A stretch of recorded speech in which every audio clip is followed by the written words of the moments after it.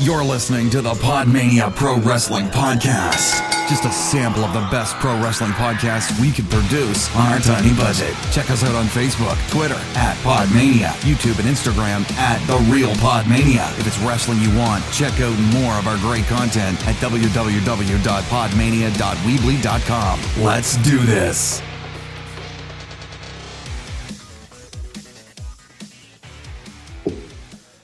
Hello, and welcome to another episode of the Podmania Podcast. I am your host, Rob Goodwin, and I am joined by Garth. How are you, Garth? Good. Looking forward to this. Yeah, very. So am I. And I am joined again by Chris as well, who seems to be making a bit of a habit of joining us on these Impact reviews. How are you, Chris? I'm not making it a full habit. Fuck's sake. Yes, it's me. It's me, the eligible young bachelor of Podmania. Is that? I'm not calling you that. No, you're not calling me that. I'm calling me that. I'm getting myself over. Nobody is calling you that. If we ever have Podmania merch, that's not your shirt. What is my shirt, man? Is it just Taichi? Yeah, it's just Taichi in his tiny pants. Taichi wins or we riot.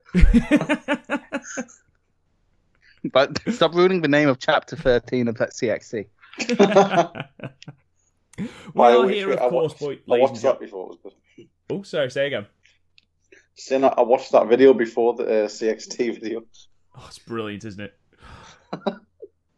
Ladies and gentlemen, we are, of course, here to review Bound for Glory. Slightly late, as I was away, so couldn't review it. But it's been a talking point, hasn't it? Especially the main event. That's Scamp Austin Aries. Oh, Austin Aries. Why, you little... Shaking your fist. I mean, he's a wronging about Austin Aries. He certainly is. I mean, all in all, Bound for Glory has achieved what it set out to achieve, which is to get people talking about Impact again. Was it as good as Slammiversary? In my opinion, not quite. What do you guys think? I think it was maybe on a par. I think it had the good outweighed the bad. Definitely had some really standout matches. It is, I suppose, the end was a bit of a sour note because it is a work and they're working us all. Oh, 100% a work. There is no way that's a shoot. But it did sort of sour the ending a bit, and I thought it looked less a pay-per-view overall than Slammiversary. Like the arena looked okay, but it didn't look as big. The crowd didn't look as big. I don't know. This whole show felt really... But, okay, I have to preface this by saying I'm used to New Japan, which has absolutely no bollocks, and then I get this, which is basically all the bollocks. And but it all kind of felt like a somewhat medium-sized ICW show, more than it did who used to be the second biggest company in America, you know? Yeah. That's what I thought, yeah. I mean, what you've got to remember is as well, Slammiversary was filmed in front of a similar sized crowd in Toronto. It's just that this is a smaller venue. It's the same size crowd, but in a very, very cramped environment. And in that go on. Didn't they say this is where they used to shoot Raw, or did I get that wrong? I'm not sure. I think this is just one of the rooms, though. I think there's like a larger part of that building. I was about to say, because they ran that before, and it actually looked like the place where they did Raw and Vex. Yeah, I think this is just like one of the rooms. They got the basement. Like a function room. Someone's wedding was coming on after that. That's why Austin Aries ran out with a wedding directly after him. We were rushing him off. They had to run away before the buffet food came. Is Bandwell playing? You know, despite what we've said and sort of taken the piss, I did enjoy this show. From top to bottom, I really enjoyed this show. There were bits that were fucking mental, and we will get into that very, very shortly. But there were bits that were absolutely fantastic. For me, there was 2 excellent matches on this card. I think where Slammiversary has beaten Bound for Glory is that, with the exception of maybe one match in Slammiversary, the entire card was brilliant. Yeah. Whereas here, there was some good matches, but 2 really stood out and I felt carried the show more so than Slammiversary did. Yeah. We'll break it down. We'll start with the opening match, and that was the tag team match between Matt Sydal and Ethan Page taking on Willie Mack and Rich Swann. Chris, let's start with you. What did you think of this match? Fun match, considering I'd rewatched Ishii and Okada versus Golden Lovers. No tag match is ever going to compare. But just plugging New Japan there for you. Just keep doing it. It was a really fun opener. It felt a lot like New Japan, not New Japan, fucking Lucha Underground tag match. Really fun, really fast paced, never really stopped. Some kill spots. Swan, I love seeing a Phoenix splash, and we got to see one. Fun opener. Yeah. Personally, for me, I think Rich Swann is just absolutely outstanding, and there is not a doubt in my mind that he will eventually get that X Division title. Garth, what about you? What did you think? I thought it was excellent. Really enjoyed it. Considering there weren't really no real stakes. It was more just a sort of exhibition. But Willie Mack, totally just VIP of the match. I don't know, just he totally surprised. I mean, I'm not seeing much of his stuff, but like deceptively agile for quite a big dude. Oh, he is amazing. He actually did a 60-man Ironman match with Johnny Mundo on an episode of Lucha Underground, and it was actually really good. I mean, the man performed a standing moonsault. He did a flip senton. It was, I mean, there was a moment where it was when Rich Swann went under the mat to find Matt Sydal, which after facing him on Impact, you'd think, probably don't do that. I've seen him do this quite a few times. But anyway, he got hit with what we assume is a chair, and him and Page sort of laying into Swann, who's laying unconscious, or so we're led to believe. And Mac wipes them out with a cannonball.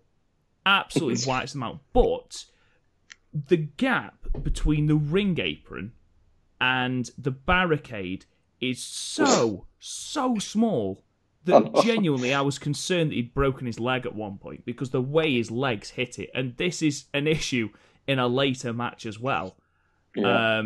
But Jesus Christ, it was such a good move, but fuck me, it looked dangerous. Yeah, I loved Ethan Page no selling. Yes, he no sold about 4 moves. That's just what Ethan Page does. Does he? He's a CZW guy, isn't he? That's what he'd live off of. Okay, fair enough. No, but on the Gap thing, yeah, I've been to shows in actual fucking nightclubs where the ring is further away from the barriers than that. I mean, there was a Ring of Honor show 2 years ago, I believe, and TK O'Ryan tried a moonsault, I believe, to the outside, and because the barricade was so close to the ring apron, he ended up hitting it and breaking his leg. And that was all I could think when, you've got people launching themselves off the ropes and launching themselves through the ropes and such. But luckily, nothing did happen. We ended up watching a fantastic opening tag match. Mac and Rich Swann had outstanding chemistry. They built Rich Swann fantastically in this match. Yes, without a shadow of a doubt, Willie Mack was the MVP of this match. But Swann was built brilliantly here, even if he did steal the lethal injection from Jay Lethal, which was fantastic. But he would ultimately pick up the win with a Phoenix Splash, which apparently is Chris's favourite move. I mean, go on. No, it's not. It's Tai Chi's last ride. Oh, for God's sake. what we were then subjected to once this match ended, and I said this to you guys earlier before it was Conda.com the musical happened next. Basically, Willie Mack was given a microphone. And didn't work. It didn't work. He then got given another microphone. That didn't work either. They then gave him a third microphone, and fucking hell, I wish that one hadn't worked. Because no, it didn't work, just in a different place. Yeah, I mean, this was the most cringeworthy and just blatant flogging I've ever seen. Willie Mack cuts a promo, and it feels like it lasts about 10 minutes. It must have only been about 3, but it feels like it lasts 10. He hypes the crowd. He spends 10 minutes thanking the fucking sponsors. He then hypes the crowd by getting 2 people into the front row because there's 2 extra seats at the front because it's been done by Conda.com. And it was just... It made no sense to the match we just watched. Yes, you're right, Chris. There wasn't any stakes in this match, really. But Garth. Oh, sorry, Garth. Garth, I'm sorry, mate. There was no stakes to this match. But fuck me, did this have to be here? Really? Did it have to be here at all? Do we have to hype the sponsors every time? Not considering Josh Matthews was hyping them with his fucking Conga.com mug every fucking time it went to him. And the fact that it's on the ring apron. Yeah.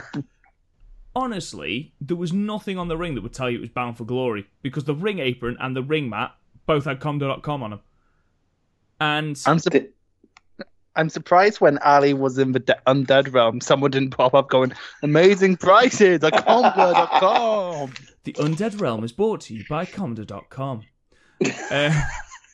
It was a very, very, very bizarre segment, and I felt like it didn't need to be there. Like you said, Garth, and it was Garth this time. Like you said, especially as you got Josh Matthews, every other fucking word was Conda.com, which is fine. I don't have an issue with that. I know that obviously you need sponsorship to pay for your shows, and heaven forfend that I would stick up for the WWE at the moment, but on their shows, you know, if their show is sponsored by something, you don't hear about it all the way through the show. And I know it's different because they don't have, you know, the same manner of financial strife as everybody else. But even so, fuck me. We were. I mean, this match lasted just shy of 13 minutes. So we were 20 minutes into the show, and I'd heard Conda.com at least 20 times. That's a lot. That is a lot. That wasn't the end. Anyway, next we cut to Josh Matthews and Don Callis. Don Callis looking absolutely resplendent as always. He looked dead inside when Josh kept saying Conda.com. He was like, I know I have to do this. Like, good God. Yes, I think everyone was a little bit dead inside when Josh kept repeating that. But they played up the recent issues between Austin Aries, Johnny Impact, and Taya Valkyrie. They cut to the Hall of Fame ceremony the night before, where things had boiled over and they'd started fighting. I loved this angle between Aries and Impact. Just going to say, I thought all the TMZ stuff and all of using Abyss's thing was so well done. Like, it just made it feel all the more sort of real. Yeah, they literally have not put a foot wrong in this feud. This reminded me of the Drew Galloway and Jack Jester feud back in ICW a few years ago, where they were just attacking each other at events that weren't wrestling events. I think that's perfect. Yeah, for a feud like this. When you take it outside of the bubble, it gives it a little bit more legitimacy because people from outside of who watch Impact start seeing it. So then they start thinking, oh, well, what's this about if it's on TMZ? Which, to be fair, although it's trashy as hell, it reaches quite a large audience. Yeah, well, look at UFC. They always have fights at their press conferences, and theory in pro wrestling, it shouldn't be any different. Yeah, that's it. No, absolutely, I agree. But we move on from there because King has been Conan has been attacked by King backstage. And this was, for all the good things we say about the OGs and LAX's feud throughout this year, this was a low point because the thing that had been pushed onto Conan, who was on the floor in agony, when LAX found him was the smallest thing I've ever seen in my life. It was a very, very small trolley that Santana was able to pick up with one hand.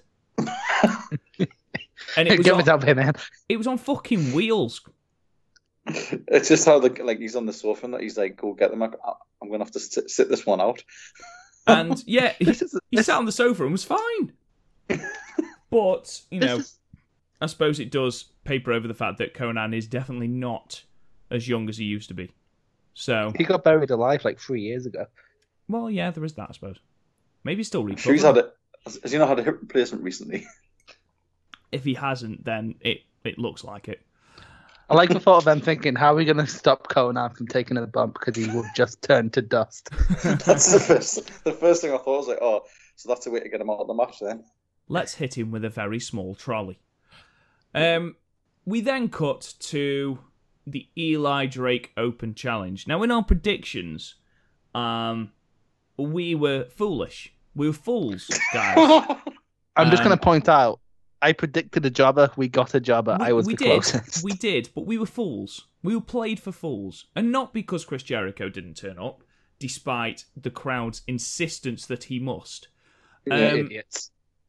It was more the fact that when Eli Drake issued this challenge to anyone from New York, we would predict that someone from New York would answer that challenge. Well, makes sense. Yeah, that's. But no. We got James fucking Ellsworth. Rock and Brawler didn't seem so fucking weird now, does it, boy? I tell you what, the New York crowd did not like it at all, did they? Nah, they didn't, did they? Jesus Christ. Fuck you, Ellsworth. Yeah, fuck you, Ellsworth was massive. Pizza got over. Eli Drake got pizza over. And he also said the bottom line a couple of times as well, which I thought was quite funny. I mean, this was just fucking weird. I mean, James Ellsworth, I might be wrong. Someone correct me if I'm wrong, but was Ellsworth supposed to be the babyface in this? Yeah. Eli Drake's a heel, so he had to have been. I mean, I'm not going to call it a double turn, but the crowd very, very, very clear that they did not want James Ellsworth winning this match. No. Especially as James Ellsworth at one point started tuning up the band to no fanfare. Yeah. What I don't get about this is one of our predictions came out later on and sort of ruined a marquee match. Why not have him come out here? Exactly. Correct. And then I would have won it. Who did win the predictions, by the way? Oh, I don't even know. Who did you... So, Garth, who did you go for in Seidel? Paige, Swan, Mac? I think I said Swan. Oh, we should have written these down. We'll go back. I thought you did. No, I didn't. Don't be silly. I'll go back and I'll put it on Twitter later. But this match, was it a match really? Just pointless. I think we just watched James Ellsworth get beat about for a little bit. We did, and unfortunately, what I loved was Don Callis was absolutely going out of his mind. He was not happy at James Ellsworth when he gave Eli Drake like a cheap shot. He's like, he shouldn't even be here. What's he doing? He's like, are they just letting anybody walk off the street? I mean, I've got to appreciate James Ellsworth saying that he used to date a girl from Staten Island. Yeah, referencing the thing with Carmella. But it was hard to enjoy when constantly everything Ellsworth said, everything Ellsworth did was just horrifically booed out of the building by the New York faithful. And then when Eli Drake did his finisher, the pop was massive. It was. So he did another one. Thing is, he was booed on his way out because he did a your local sport team sucks promo. Yes, he did. Not reference quite the on New the York level Giants, but who would for some reason be prevalent in a match later on, and it's never referenced again. But there we are. It got a Knicks chant, but that was quite funny. But yeah, so Drake wins, Ellsworth fucks off, and very, very confused, as is Eli Drake, who then takes to the mic and complains about the fact that he issued an open challenge to the best of the best, and James fucking Ellsworth answered. To which Abyss arrives. He's from Chicago. He's from Chicago. So still no one from New York answering. But, Abyss comes in. He gets a big pop, which I'm quite happy about. Hits a black hole slam, stands tall, gets a table, chokes, slams Eli Drake through it. A nice end to what was otherwise a fucking wank segment. Yeah. What a waste of Eli Drake. Why not? He was headlining last year. Why not just put him in a match with Abyss? Yeah, it would make more sense. Match? Just give him a match against anyone. Joe Hendry wasn't on the card. Put him in a match against Joe Hendry. Trevor Lee wasn't on the card. The man is a bona fide superstar and should be challenging at the echelon of Impact Wrestling, and now he's just been relegated to these bollock segments, and the only reason they're entertaining is because Drake is charismatic as fuck. Mm-hmm. It's so annoying. It really is. It is. We then had the Knockouts title match between Tessa Blanchard and Taya Valkyrie. Now, I haven't seen a lot of Taya Valkyrie stuff, but I like... She's great.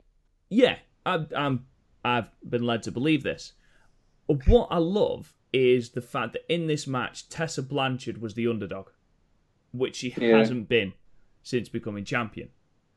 Let's start with Garth. Garth, what did you think of this match? I thought it was a good match, but it under-delivered to what I was expecting.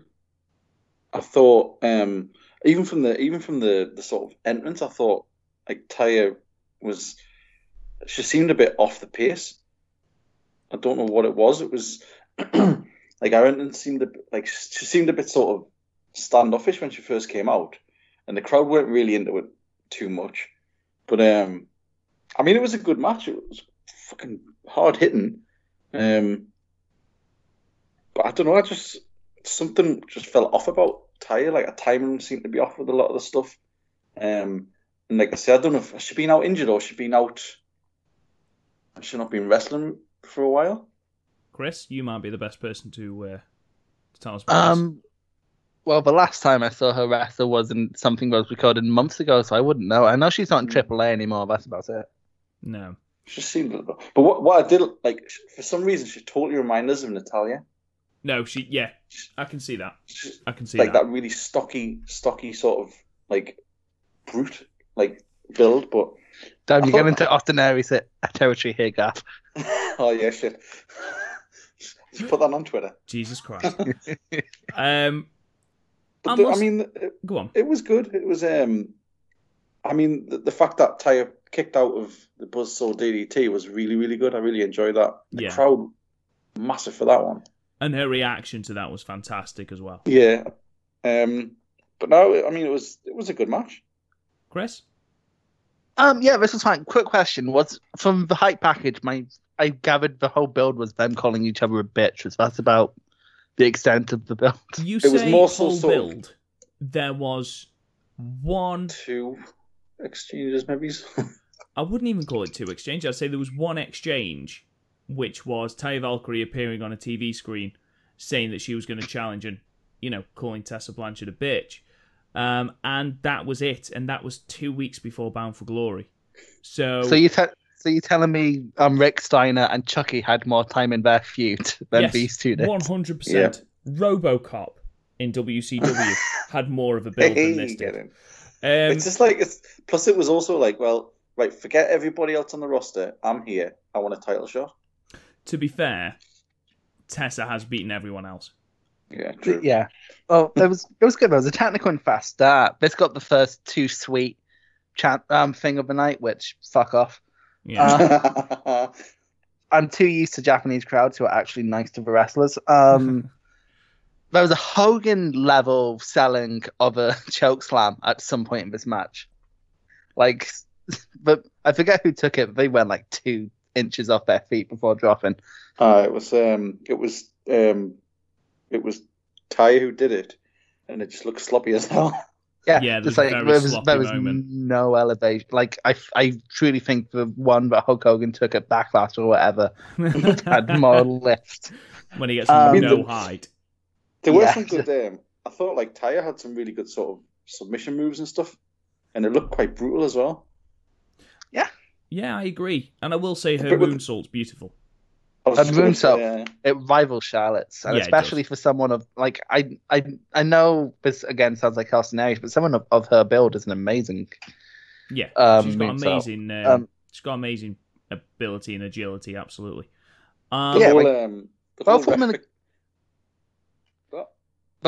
women are great. I feel they have a better match in them. Yeah, that's exactly what I thought. I thought this is like the first of obviously a feud. It's going to get better. Yeah. I felt that it was a match of 3 parts. The start was very quick, very hard hitting, like you said, Garth. Then there was a lull in the middle where we seemed to be relying a lot on rest holds and things like that. Mm-hmm. But then the excitement built, obviously, towards the end. Obviously, we had the superplex. We had Tessa hitting 2 code breakers, 1 ultimately for the victory. And we had both women kicking out of finishers. I thought Tessa Blanchard's selling during this was fantastic. When she got a hand onto the rope on that road to Valhalla, and just the look in her eyes of just, I have no idea where I am. It's desperation. Yeah. That is perfect selling. And it's unfortunate that the crowd wouldn't have seen that. But it was brilliant. It really, really was. Don Callis called it as well, didn't he? He sort of saw it. He did. Don Callis built it up extremely well. I mean, he does love Tessa Blanchard, but that's beside the point. When I was watching this match, and I wrote it down as well, and it's something that sort of bugs us throughout wrestling at the minute. The amount of people using cutters and code breakers as just standard moves. Yeah. It's ridiculous. Like, it's becoming the new super kick, really, in that sense. Yeah. Like, everyone's doing sort of top rope code breakers and fucking springboard cutters all over the shop. I mean, the only people using cutters as finishers right now is Tama Tonga and Randy Orton. And DDP every 3 months when he did a random one on an indie show. Yeah. I mean, we did see 2 cutters just on this show from people who ordinarily would not use a cutter in Tessa Blanchard and Tommy Dreamer. Tommy Dreamer's used them more, obviously, but it's a transitional move for him. So I do see what you mean. But, you know, Phoenix uses them all the damn time. Yeah. We had the lethal injection in the first match. So I do get your point. And obviously it is diluting moves. But what you've got Tessa Blanchard's code breaker, which I believe she calls the Magnum, which she hit for the victory. But then it's not the same as the Chris Jericho code breaker. It's on the top rope, isn't it? Yeah, and obviously you've got Bushi who's got the MX. But then again, I suppose you've got Tessa's using the DDT, so that's. Thing is, Ishimori has like a million different variations of a code breaker. Yeah. We could argue all day about that. You know, ultimately, people's finishes are going to be used. Look at the power bomb, for God's sake. You know, the DDT, that's the biggest thing. Yeah, exactly. You look at those 2 moves, they were 2 of the most destructive moves ever. Was anyone ever kicking out of Psycho Sid's powerbomb? No. Never. You know, was anyone kicking out of Jake the Snake's DDT? No. But... To be fair, would you tell Psycho Sid you weren't going to lie down for him? Jesus Christ. I wouldn't talk to Psycho Sid. I'd run away in the opposite direction. I don't think you get a choice. We then got... This is amazing. This was bollocks. The moose thing. The Moose's costume. Moose's costume and the way he chats up the interviewer is absolutely outstanding. And when he talks about this is what people wear in my culture if they're a king. I was going to order you one, but unfortunately they were backlogged. And it was just it was like, what is going on? It was funny. It's Akeem the African Dream. It was Akeem the African Dream, yeah. He was very one-man gang. This was... How do I describe it?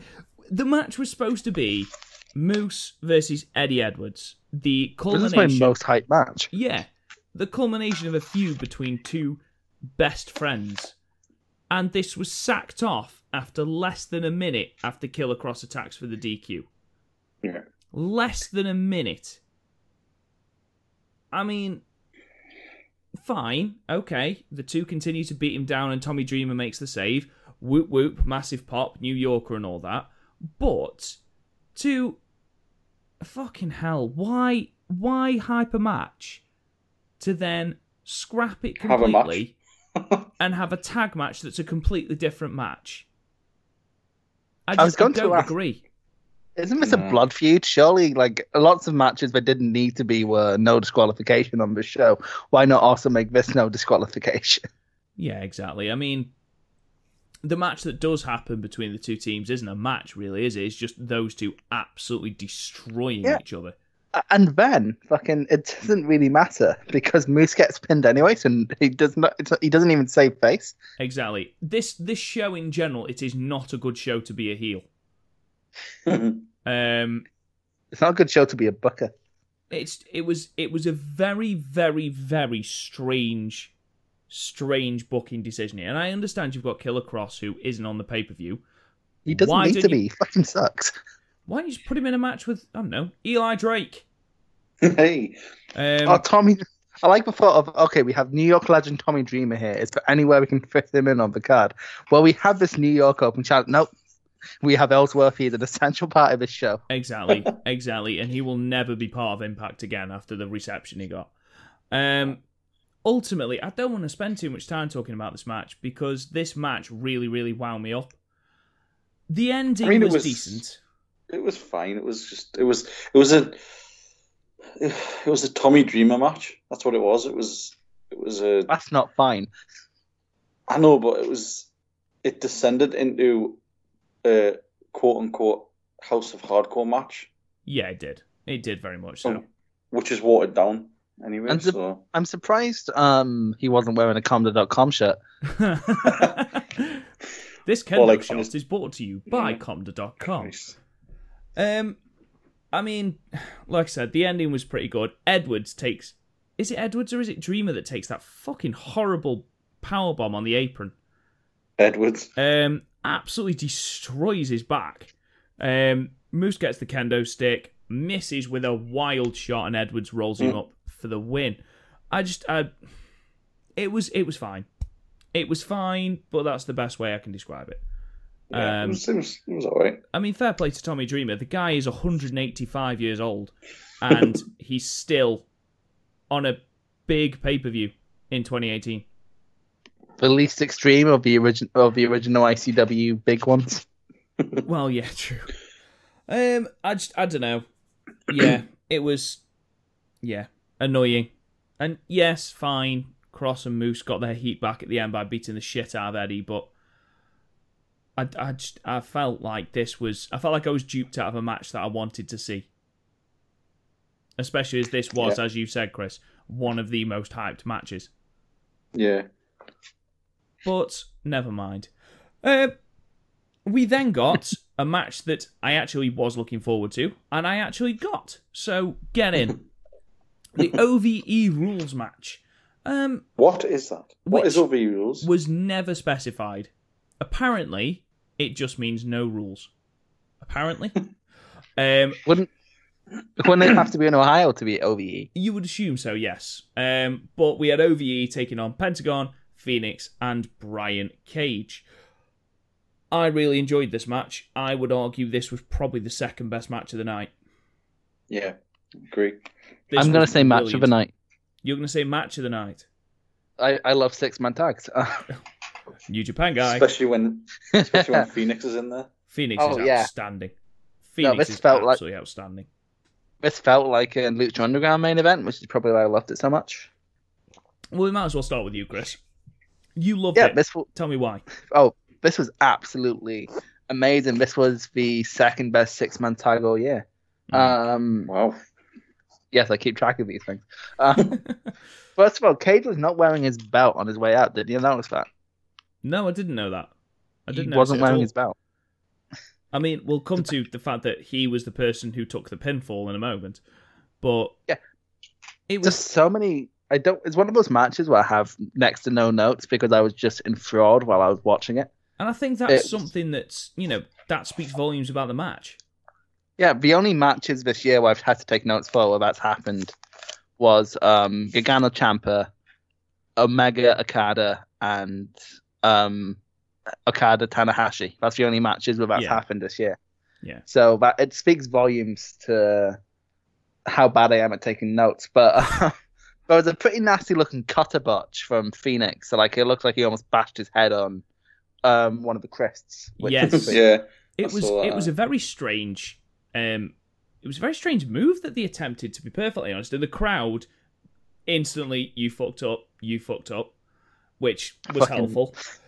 But yeah, it was like, were they attempting a superplex? And Jake Crist almost springboarded into a cutter trying to hit off the top rope and didn't get all of it, I don't think.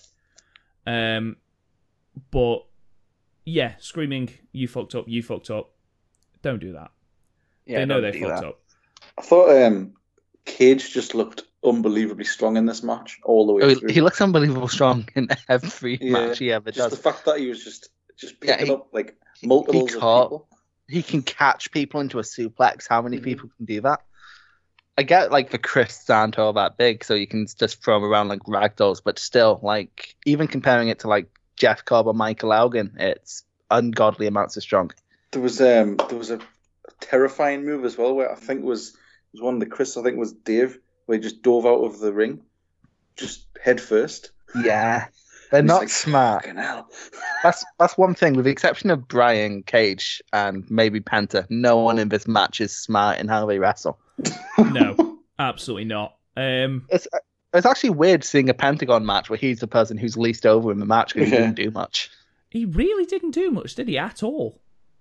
Yeah, it was all Phoenix and Cage and the Crists, really. Yeah. He did what was it? It was like a catch and twist and backslam thing on Phoenix, Callahan. Yes, Callahan was brilliant in this match. And even sort of the commentary said he's deceptively strong, Callahan. He really is. Mm-hmm. It was Pentagon though who took that pile driver on the apron, which I cringed. Horrific. Looked absolutely horrific.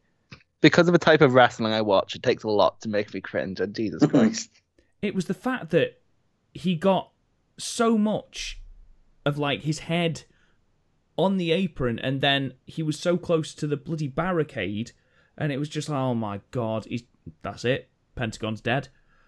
My God, he has a family. Yeah, but it was brilliant. We then proceeded to watch OVE attempt to kick the living shit out of Brian Cage, because at this point Brian Cage had kicked out of the All-Seeing Eye, which is a fantastic move, by the way, which is the OVE finishing move. The team finisher had finished off multiple tag teams. Brian Cage kicked out of one. So basically, they just kicked the shit out of him. I wouldn't let. I hope that's a shoot, because I would not let Brian Cage do that. That's just, in my opinion, that's a bit of a cunty thing to do. I don't care how much you want to put over Brian Cage. So it's imagine if someone had kicked out of the Legion of Doom's Doomsday Device or the 3D back in the 90s when that was booked to be a killer. It's just not something. I don't think it's a done thing, really. No, I understand. Especially at one. Brian Cage is the big sort of boy, though, isn't it? It's the big strong boy. Yeah, he's the one that they're trying to really, really push. All right, Garth. Damn. I like the thought. I'm just imagining Garth sitting there watching the match, going, "Damn, you could grate cheese on those abs." That sounds such a Vince thing to say. Jesus. Anyway, so 27 kicks to the head Brian Cage took. Jesus. 27. Almost as many. I noticed he got caught with a couple. Yeah, a couple of them came keen. Absolutely. Probably because he kicked out of the team finisher, if I'm perfectly honest. And again, I think that was a shoot. But in the end, after these 27 kicks to the head, Sami Callihan picks him up for the Cactus Driver for the win, which not only means that OVE have presumably won the feud with Pentagon, Phoenix, and Cage, because Phoenix seems to have moved on to other things. But also, that means that Brian Cage has taken his first pinfall loss. He still looks incredibly strong. It took 3 men to beat him. He did, and I think they booked his loss extremely well. If it was him, I don't understand why it needed to be him. Well, I didn't originally understand why it needed to be him to take the pin, but ultimately, he's got to lose at some point because someone's going to have to take the X Division title off him at some point. Yeah. So Make it a 6-man tag. Make him look strong in defeat. He still feels like he's undefeated. He took a team finisher, took 30 super kicks to the head. I think he looked fairly impressive. Phoenix looked absolutely outstanding in this match. Pentagon, for a Pentagon match, did very little apart from take that horrific Cactus Driver on the bloody apron. But ultimately, an outstanding match. Really, really, really good. Austin Aries cuts a fucking brilliant promo. Yeah. This is, fucking hell. I wrote down because obviously I was writing my notes as it was on and I didn't know the results. And I put, is this a shoot? Because he looks genuinely pissed. Oh, he looked properly pissed off. Because Johnny come lately. to be completely fair, I know I don't watch the product, but he does have a point. I saw a picture of him holding the Impact title, and it still had GFW written on the side because because literally just GFW pulled out, but he still had the belt. Apparently, didn't have the money to get a new one, so just put an Impact sticker over the GFW logo, but not on the side plates. Jesus. So he's gotten the company to the point of semi-relevance. I'm at the point where I'd watch an Impact more before I'd watch a Ring of Honor. Well, he was going to Ring of Honor, he was going to these other places, taking the belt. Yeah, I don't, by the way, I fucking hate that gimmick, the belt collector gimmick. I think it's such a cunty thing going, oh yeah, I'll help your promotion, just give me the belt. I know it's totally going to help you more than it's going to help me. I love it. What did he have? He had the Defiant belt, the Impact belt, the IPW. I'm surprised he didn't hold the Rare Pro title, considering how little that means at this point. He probably did. We just didn't know. So basically, Aries cuts this promo, as you've said, about rebuilding the company, which I think all three of us think is a very relevant point. All the stars they brought in Mundo, they brought in Cornette, as much help as that did. And he's the one who actually did them. Him and the Lucha Underground guys. The ones who's done the most. Yeah, I would argue that one of the turning points for Impact in its current incarnation was the show where Pentagon won the title, which I believe is Redemption. Yeah, definitely. That definitely turned my head towards Impact. Yeah, because I saw it was happening, and I thought they're not going to do anything. They just did that because Del Rio's had been fired because he's a cunt. So yeah, I agree. But ultimately, you look at the men that they've built the company around, and they've got a solid foundation. They have built that around Austin Aries, and now that the company's back to a certain level, it does look like Johnny Impact has come and sort of said, right, well, I'm ready now. After all of these other things. I finished doing my shitty little program. It did make me laugh when Austin Aries said, you've now gone and got married, as though, it can't help getting married, Austin, to be fair. Yes, fair enough, going on Survivor, fine. Boone the Bounty Hunter, shit. But, getting married is a bit harsh. Come on. I know you don't like his wife.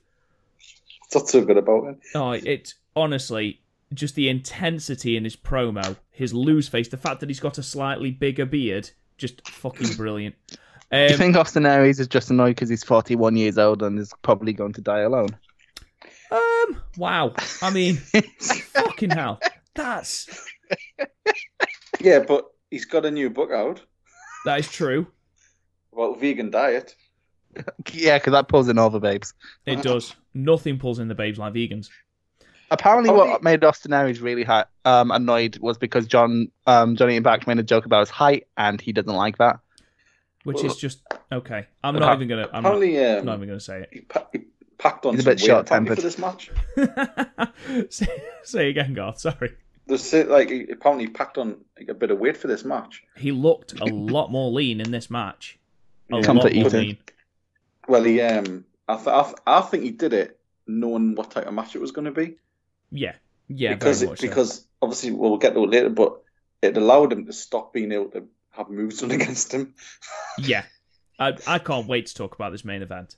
But we'll cut into it in a minute. Basically, long and the short of it, Austin Aries finishes by saying that management keeps changing their mind, so he's going to change his mind. His guys will be at ringside, obviously Moose and Killer Kross, and tells Impact he needs to bring his wife, Tay Valkyrie, to the ring so that she can watch him lose.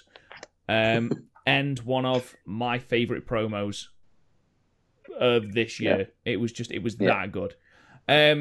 Basically, the OGs celebrate Konnan getting crushed by a very small trolley. Just the worst accident I've ever seen.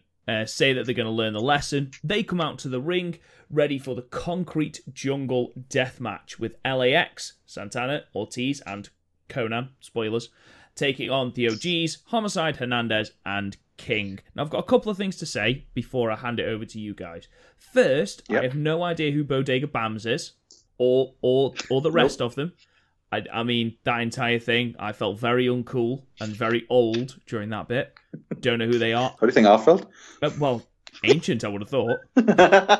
I don't know who they are, either of them. I mean, thank you. That does help. I mean, anyway, it was a good entrance. It was fine. This Concrete Jungle death match. Very wooden. No concrete for a start. It seemed an idea that was better in theory than in practice. Yeah. This match was, obviously it's a jungle death match, but this was legitimately dangerous. Yeah. Because, fine, for all the tables that they get put through and all that, which obviously hurts, but this could have ended someone's career when you looked at how the boards... The referee was used at one point to just put the boards back. Because they kept overlapping and stuff. Yeah. And if someone takes a suplex on that, well, look what it did to Rick Rude. Look what it did to the British Bulldog. Yeah. Something as simple as that can cause a fucking lot of pain. And they didn't hold back with this. I thought it was going to be like that car park match, where nobody took a move because obviously it's fucking concrete. But yeah, they didn't hold back.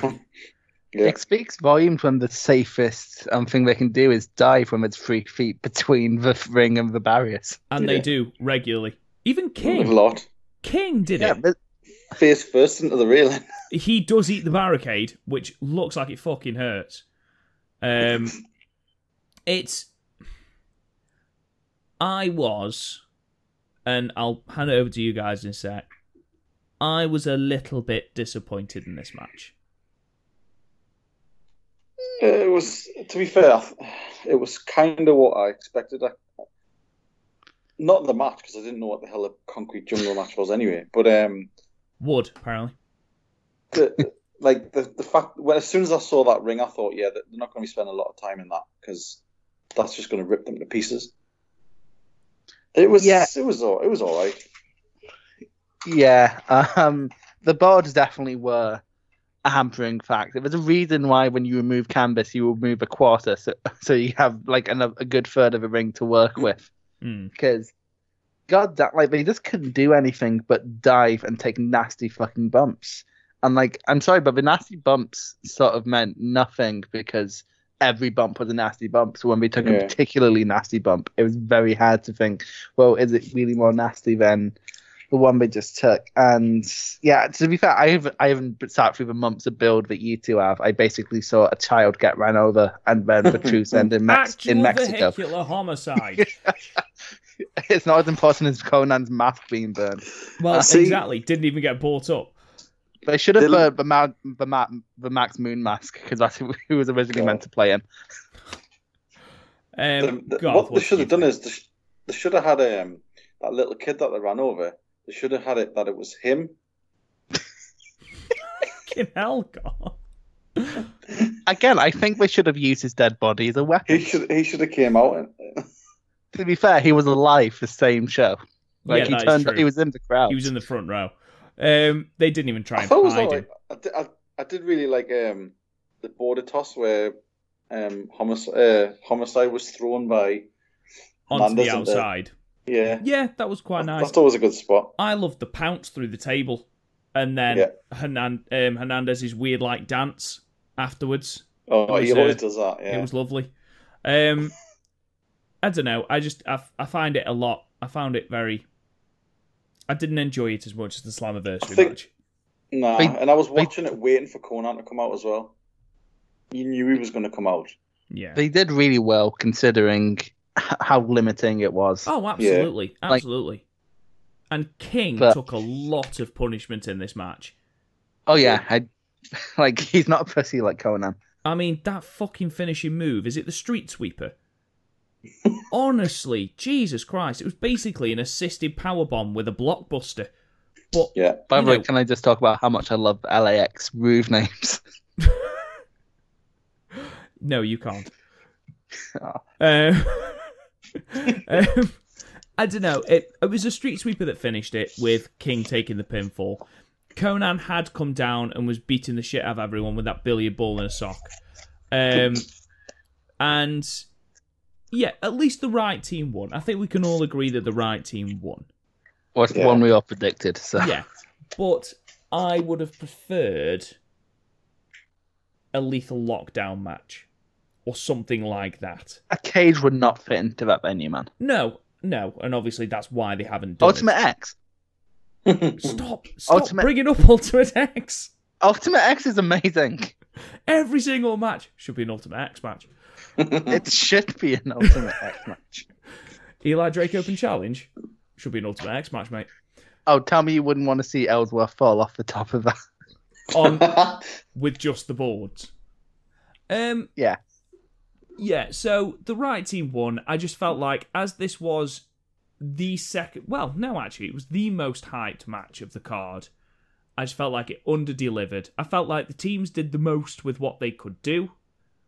But, I don't know. I was just a little bit disappointed. Both teams are much capable of better. Yes, absolutely. Yeah. And, check out their Slammiversary match for proof of that. We then got what can only be described as a first-person shooter game on PlayStation. Where you sound so old right now. Where Ali goes into the undead realm in an attempt to rescue Kiera Hogan. Now this is where the little kid from LAX should have turned up. Oh, that would have been outstanding. So Ali meets Jim Mitchell. It's really unnerving that she keeps calling him Jim. It's James. Don't call him Jim. It's weird. I got confused by that because I only know him as Sinister Minister. So I keep forgetting his actual name. So I just refer to him as Jim throughout my whole notes here. So Ali gets into the undead realm and is immediately attacked by an undead bridesmaid. And you think, okay, it's just going to be, clothesline, lariat, off we go. No. She kills her. And I don't mean metaphorically. No, she eats an axe with fucking blood spatter up the face and everything. It was like... I love that. I can't believe I'm going to...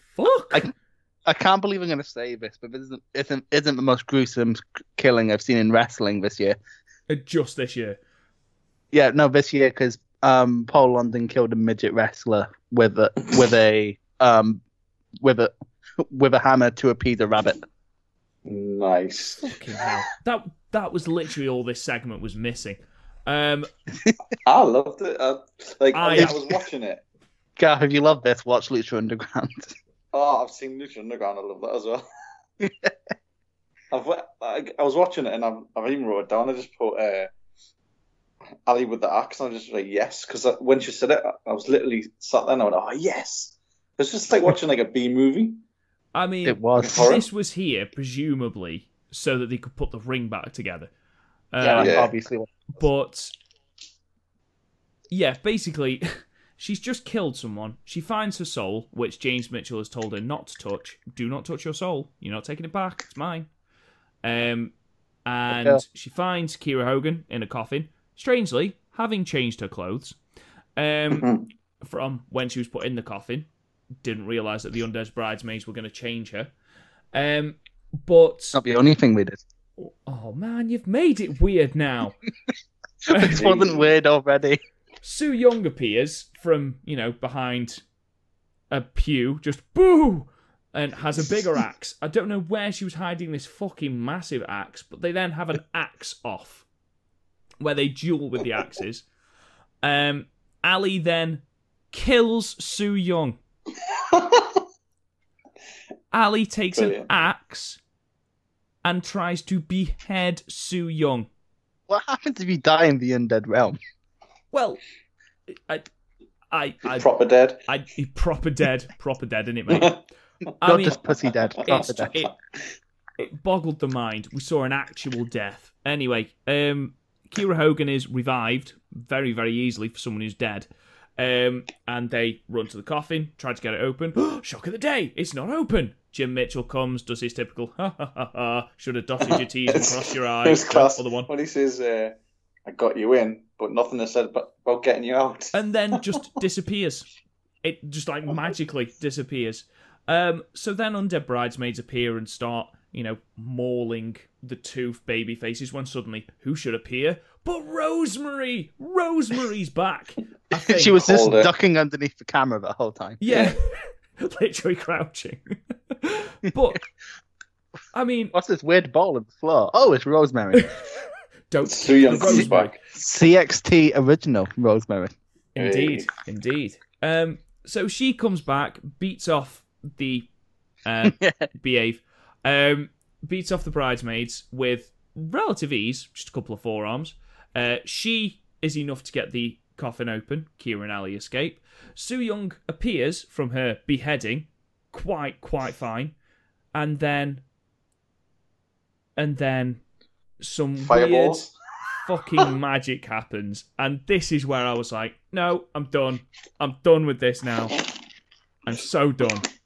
I just wrote down, ha ha ha, Mortal Kombat. It was so Mortal Kombat, and the two of them are then having a power struggle with these fireballs, and it was just. I remember watching it, going, "What the fuck is this bullshit now?" I mean, this is the type of thing though that WWE will probably try to do in a few years, and it won't work because theirs will be at a much better production value. Oh, don't get me wrong, this was infinitely better than the House of Horrors match. This felt like the Rocky Horror Picture Show. If the Rocky Horror Picture Show was wrestling. It was done with all of the cheese in the world. Yeah, they know exactly what they were doing. Yeah. So Rosemary then gets overpowered and is left for dead again in the undead realm. You were a shit friend, Ali. So they get out of the coffin. Kiera Hogan stops Ali going back, and Ali, with a very, very aggressive voice, snaps at Kiera, telling her that it's not okay. So, obviously, this whole you've left your soul in the undead realm thing is going to be worked into a storyline, which is brilliant as long as we don't have 55 singles matches against Su Yung again. And as long as Kiera Hogan doesn't have to wrestle too much over this whole thing. True, though I will stand up for Kiera Hogan and say the last two matches she's had have been bordering on decent. She's almost a wrestler. She's. I mean, this was just. Her hair is gold. Yes, it was just a very. I mean, I didn't hate it. It was very strange. This is what I watch wrestling for. Yeah, this is exactly why I watch this, and I loved it. It's for one segment of the whole thing was because my nana was over. It was for one section. I was hoping my nana wouldn't walk in because there's no explaining what the fuck is going on. Oh, that would be outstanding. It's just you watching a B-level zombie film, isn't it, really? Yeah. Good point. It was genuinely... I knew people that took media studies at A-level, and they would have produced a better style, a better standard of segment than this was. But I suppose that added to its charm. We then got the main event, and this is the match that everyone is talking about. Literally everyone. Come Monday, all wrestling media outlets were talking about this match, specifically the ending.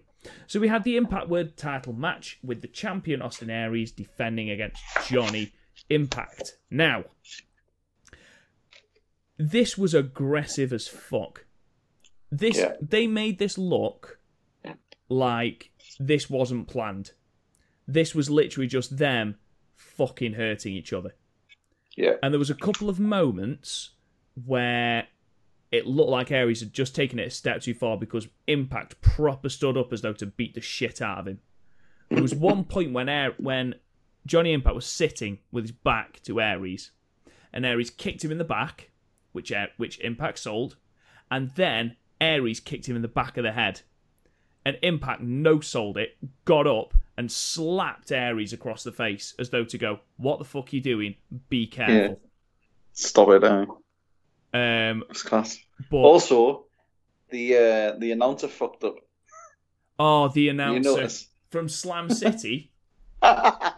Slam City. Isn't that cartoon from a few years ago? It is.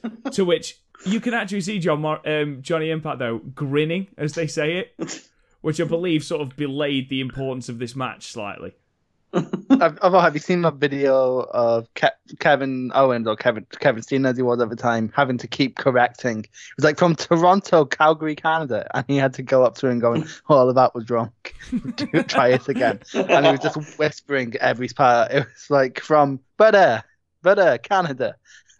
Jesus, brilliant. It's pretty bad when it's the only time he has to announce. Yeah. And also, did you guys hear the 205 chants in this match? Yes, I did. No. What? This crowd was so cunty. It added to it. I loved them. I thought there was so much atmosphere there, especially for this match. The heat on Aries was unreal as well. It was. Like, people were genuinely, literally booing him, like properly booing him. It was brilliant. Yeah. It really was. And the fact he was the black trunks that he said he was. Yeah, no pomp and circumstance. He leaned out though, massively so. Well, he bulked, he put weight on, because after the match and after I'd watched everything, I checked out like his Twitter and his Instagram and stuff, and he put a picture up saying he put on something like 15 pounds of muscle or something. Jesus. What, in a month? Well, it was something a month ridiculous. Since our last day thing. That's ridiculous. It's amazing what these can do.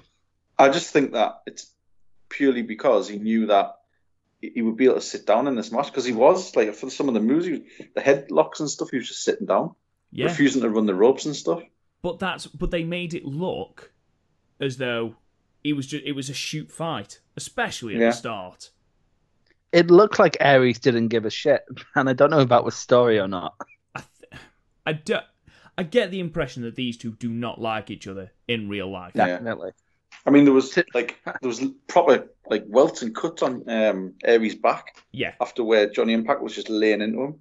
I think they actually don't like each other. They've both stepped over the line in the course of this feud. Yeah, especially when you got Double A taunting his wife from in the ring.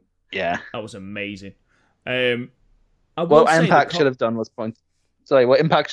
is pointed out that Zelina Vega is now with Andrade Cien Almas in kayfabe. Yes, I agree. One thing I did like from the commentary team here was how they really, really built on the fact that Impact was wrestling a completely different match here. Mm-hmm. You know, it wasn't just Johnny Impact doing all the high spots. It was Johnny Impact. It was a brawl. It was a fight. He was fighting, yeah. Yeah, he was. You know, especially at the start. I can think of one high spot really from Impact, and that was more sort of was a desperation high spot more than was set up, where he did the jump onto the between the barricade and the ring and then the moonsault. That's the only. Oh yeah, yes, that was really like that. He did, yeah, and then just sort of a moonsault press while standing, having one foot on the barricade and one foot on the ring apron. It was really good. Yeah, it had the sort of opening part where they were really smashing into each other. But then it went back to being a wrestling match. Yeah, it did. Where they were working together. Yeah. I mean, Aries hitting the 450 looked quality. Mm-hmm. The bit where was like a Starship Pain and then Aries grabbed the rope. Mm-hmm. Like desperation. Yeah. It was a bit like that sort of Tessa Blanchard where he sort of looked a bit like dazed and he didn't know where he was.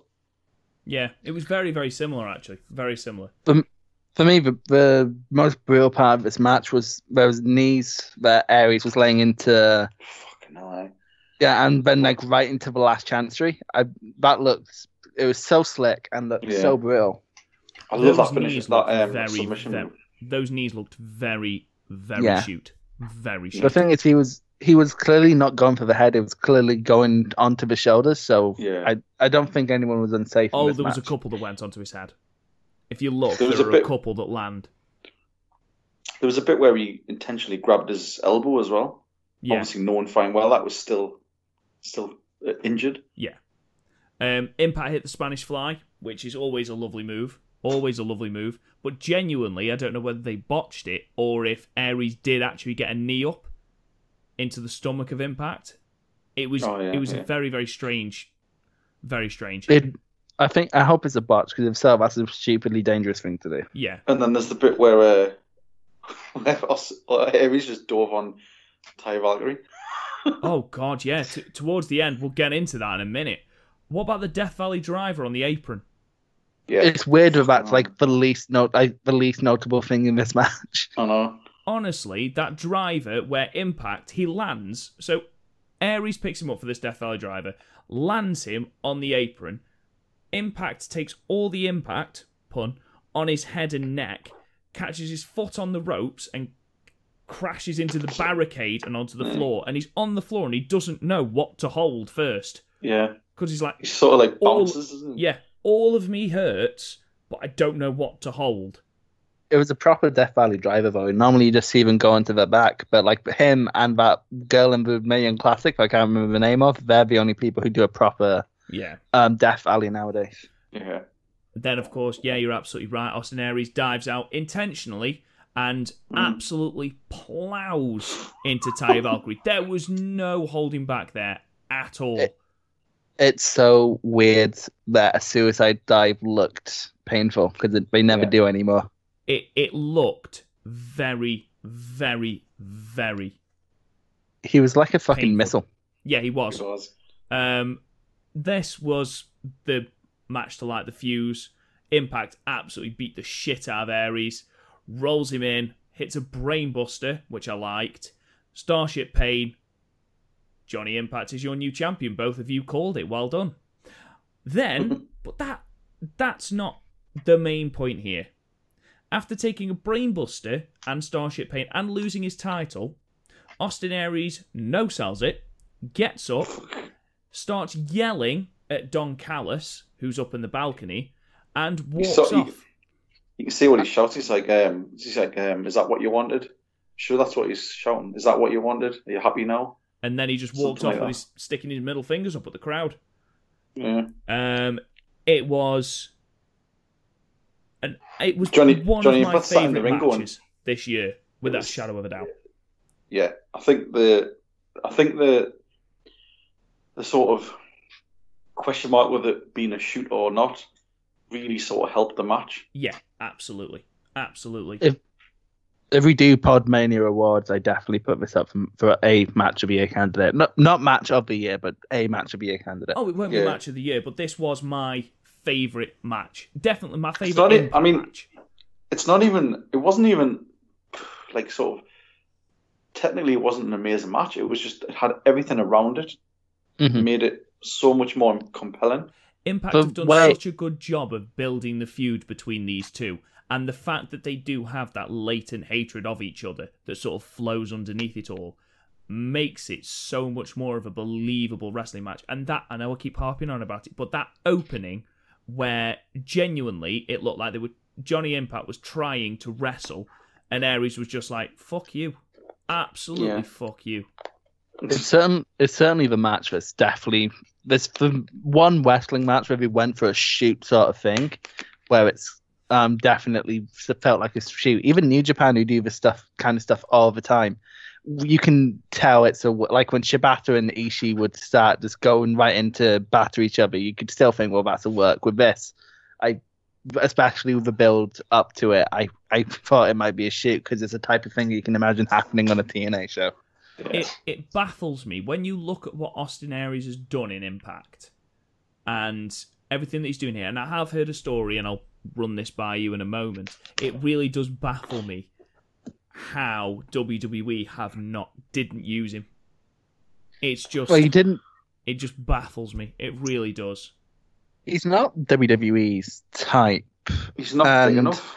Yeah, it's not just that. He also apparently, I've never heard a good story about Austin Aries backstage. I've never heard anyone have a good word about him. No. Well, then, but like they won't say anything bad over working with him because when the work, like he carried 205 Live for a few months when he was in WWE.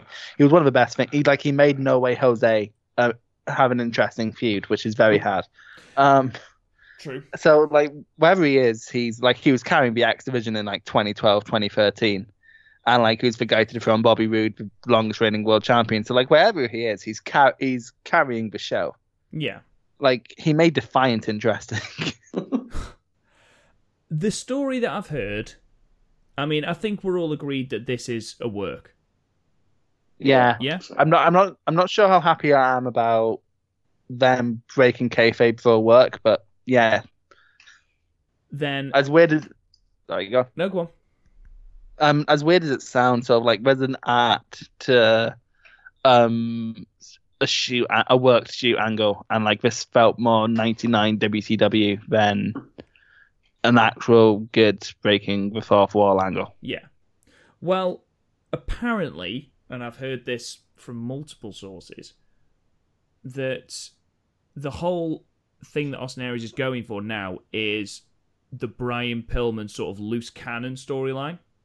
Yeah, that's what he's I've doing. I've seen with that comparison a lot. Yeah, that's the first thing that came to my mind when I saw what happened.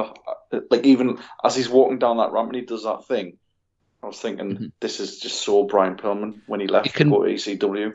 Is he just going to turn up in Ring of Honor shouting, "I'm at Austin fucking Aries"? I think he's gonna. He is doing that. I mean, he is doing a lot of stuff in other countries where he's trying to sort of be the main sort of spearhead. He's been talking a lot about Australia, how he's helping them sort of build up their wrestling divisions and stuff. I think he's going to use that whole "well, I left" sort of thing. I screwed them over, or they screwed me over, so I left, sort of thing. Yeah. Honestly, if he's out for a good 6 months, I think this can be a really good angle. Like if they really build it. Well, his contract was up anyway, apparently. That was the last date on his contract. I think that was a bit silly on TNA's part. He is literally their biggest draw. It sort of makes sense if that is your last date, make something of it. Yeah. So where do you think he'll turn up next? Defiant. Rev Pro. Yeah. It still wouldn't make me want to watch it. No, absolutely not. Do you think you could ever see him in New Japan, or maybe I don't know, go with if he went to New Japan, he'd be put in the juniors, like Dragon Gate or something. 100%. He could be in Dragon Gate. Dragon Gate's the better fit for him because again, in New Japan, like they have too many main guys in New Japan right now. They have too many people who can credibly challenge for the title. He'd be thrown in the juniors, which you've heard is a weak division right now, but he won't be happy with that. Yeah, it's weird how it's a lot. That's happened a lot with New Japan this year. Like Young Bucks left the junior tag team division, and now there's just not a junior tag team division. There's literally Roppongi 3K and the Kanemaru and Suzuki. El Desperado. Yeah, and Tiger and Liger. Well, yeah, but we don't count them now. It's weird, isn't it? I mean, you've got Skrull and Kushida. I suppose now you've got Shingo as well, but I quite like him. I'm not going to lie. Anyway, this isn't the New Japan podcast. This is Impact Bound for Glory review. Garth, we'll start with you. If we had, let's start with the main event. 5 stars. What are you giving it? For the for the build and for the promos and for everything else, 5 stars for that. Yeah. For the match, 4. So I'm going to go 4.5. Okay. Chris? I'm going to go 4. Okay. I'm going to go 4.5. Just because of, you will get better matches than this without a shadow of a doubt. But I think with everything that went on with it, with everything that was underlying throughout the entire match, this was one of the best matches I've seen all year. Yeah. It had the most, it felt like it had the most at stake. Yeah, absolutely. Absolutely. And that's what separated it from the rest of the card. It's also the correct amount of overbooked. Yeah, 100%. Because even though Moose and Killer Kross were, at ringside, they didn't do anything. No. Which Ty did more. Yeah, which I absolutely agree with. I was really Every sort of said, didn't he? He sort of moved them out the way. He said, get back. Move out the way. I'm doing this on my own. Okay, Garth. Bound for Glory. Rating out of 10. Overall, I'm going to go 8. 8? Yeah. Okay. Chris? Right, this isn't a bad rating, but it's going to sound low. I'm going to give it a 6. You dick. No. There are some great, How dare you come on this podcast and slander our... Who the fuck are you? The eligible bachelor of Podmania. Yeah, thank you. That's my new Twitter handle. Oh, God. But no, so the Seidel match was fun, and the 6-man and the Aries match was, of course, great. But the problem is the bollocks was so bollocks, it definitely drags it down for me. Like, the LAX match just should have been something else. Yeah. And that Eli Drake Open challenge. Yeah. And, Tessa versus Ty definitely under-delivered. I don't think any of us disagree. No. So, if the show kept at that somewhat high level, it would definitely be an 8 for me. But it just for the lows drag it. I'm going to go for a 7. Literally sitting on the fence. Same as you, Chris. I thought the main event was outstanding. I thought that the opening tag match was decent. I thought the OVE versus Pentagon, Phoenix, and Brian Cage match was excellent. But, the Tessa Blanchard versus Taya Valkyrie match was okay, but I feel like it could have delivered more. You've got the Concrete Jungle Death match, which just did not work. It was great in theory, but in practice, it was just too impractical. You got that bollocks with the Open Challenge, and then you'd got a match that had been billed between Eddie Edwards and Moose that didn't happen. So, I think it's 7 for me, and that is simply because the main event and the OVE rules match were that good. I should point out 6 out of 10 is the same thing I'd give King of Pro Wrestling, so it's not a bad score. Fair enough. What did you give Fighting Spirit Unleashed? I don't do that on the show itself. I'd give it around an 8 Fighting Spirit. Okay, fair enough then. So, ladies and gentlemen, that is it. One more thing to just mention before we go, and that is that Impact have given us the date of their next pay-per-view, which they are going back to Nashville, Tennessee, where it all began when Ron the Truth Killings was the champion. And Shamrock winning it on the first show. Yeah, let's not forget that. But on January 6th, so just after Wrestle Kingdom, we're going to be very busy. We have got Homecoming, which I'm looking forward to. And what's nice... I smell a double review. Oh my God. Yeah. I smell a Jeff Jarrett return. Oh. This isn't Triple Mania, Gaff. Which... Last year, Triple Mania, he was drunk and throwing out tacos. Oh, I remember that. Oh, Jesus. Hey, he's cleaned up now. He cleaned up for his Hall of Fame. There is absolutely not a chance in hell he's showing up in Impact after they tried to sue him. Not a chance, or vice versa. What about another legend? Crimson. Oh, fuck off. Matt Morgan. Jesus. You bring up Matt Morgan every time you're on the Impact podcast. Every time. Fucking Matt Morgan. He's a boy. Right. Okay, What about Relic? That's killer spelled backwards. Relic. Oh, Jesus Christ. Anyway, ladies and gentlemen, thank you so much for tuning in to our Bound for Glory review. Me and Garth will be back on Tuesday to go through the post, all the fallout from Bound for Glory as Impact do their post Bound for Glory show.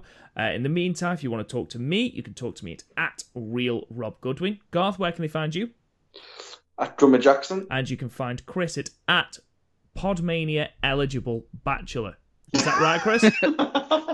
No, my current handle is Young Lion CXT, but but it's actually my new handle, so I can actually remember it. Oh, fantastic. It is a lot easier to remember than your old one. You can, of course, subscribe to the podcast on iTunes and on CastBox. You can talk to us on Facebook, on Twitter, at Podmania. Thank you so much for listening, guys, and we will talk to you guys again soon.